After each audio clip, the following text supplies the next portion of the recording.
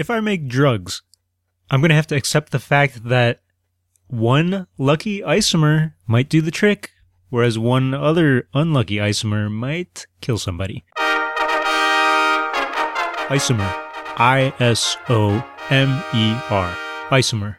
The first thing I think of when I hear the word isomer is ice cream, because it sounds like the word ice cream, not because it actually has anything to do with the word ice cream. Or does it? So actually, ice creams, well, you have tons and tons of different flavors of ice cream, right?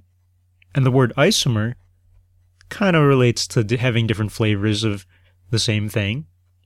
And ice cream, it's made by chemical engineers when you manufacture it in different ice cream factories.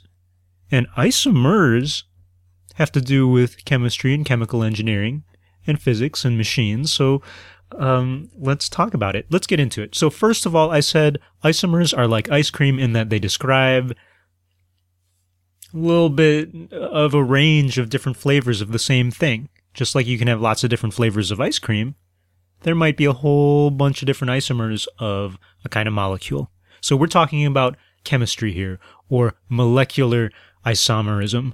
And when you have an isomer of a molecule, the molecule is made up of the same atoms, it's got the same chemical formula, and it's got the same connections of molecules. But when you look at the actual molecule in 3D space, your molecules or your atoms might be arranged differently.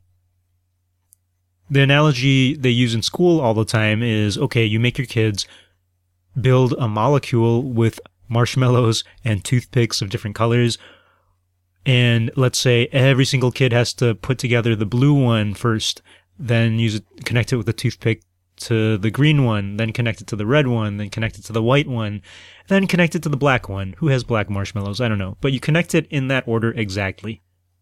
Yeah, every kid has the same order of colored marshmallows, and if you had to write out the formula, it would be the same. But when you look at it in 3D space, little Johnny there has his train of marshmallows curling around itself like a spiral, whereas Mary Sue Ellen has her marshmallow toothpick sculpture all zigzagged and going in different directions. And so that is the phenomenon of isomerism. Those kids made isomers of the same thing. And just like with real isomers, with chemicals and with molecules, you can have multiple structures or arrangements of structures that actually have the same formula.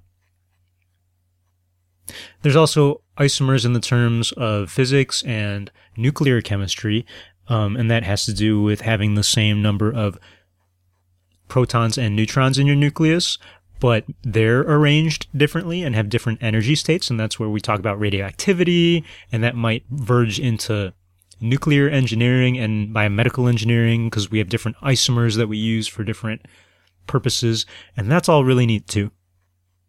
So let's review. Isomers are like ice cream after all, because there are different flavors of different molecules, even though the molecules might have similar structure. Just like we have different flavors of ice cream.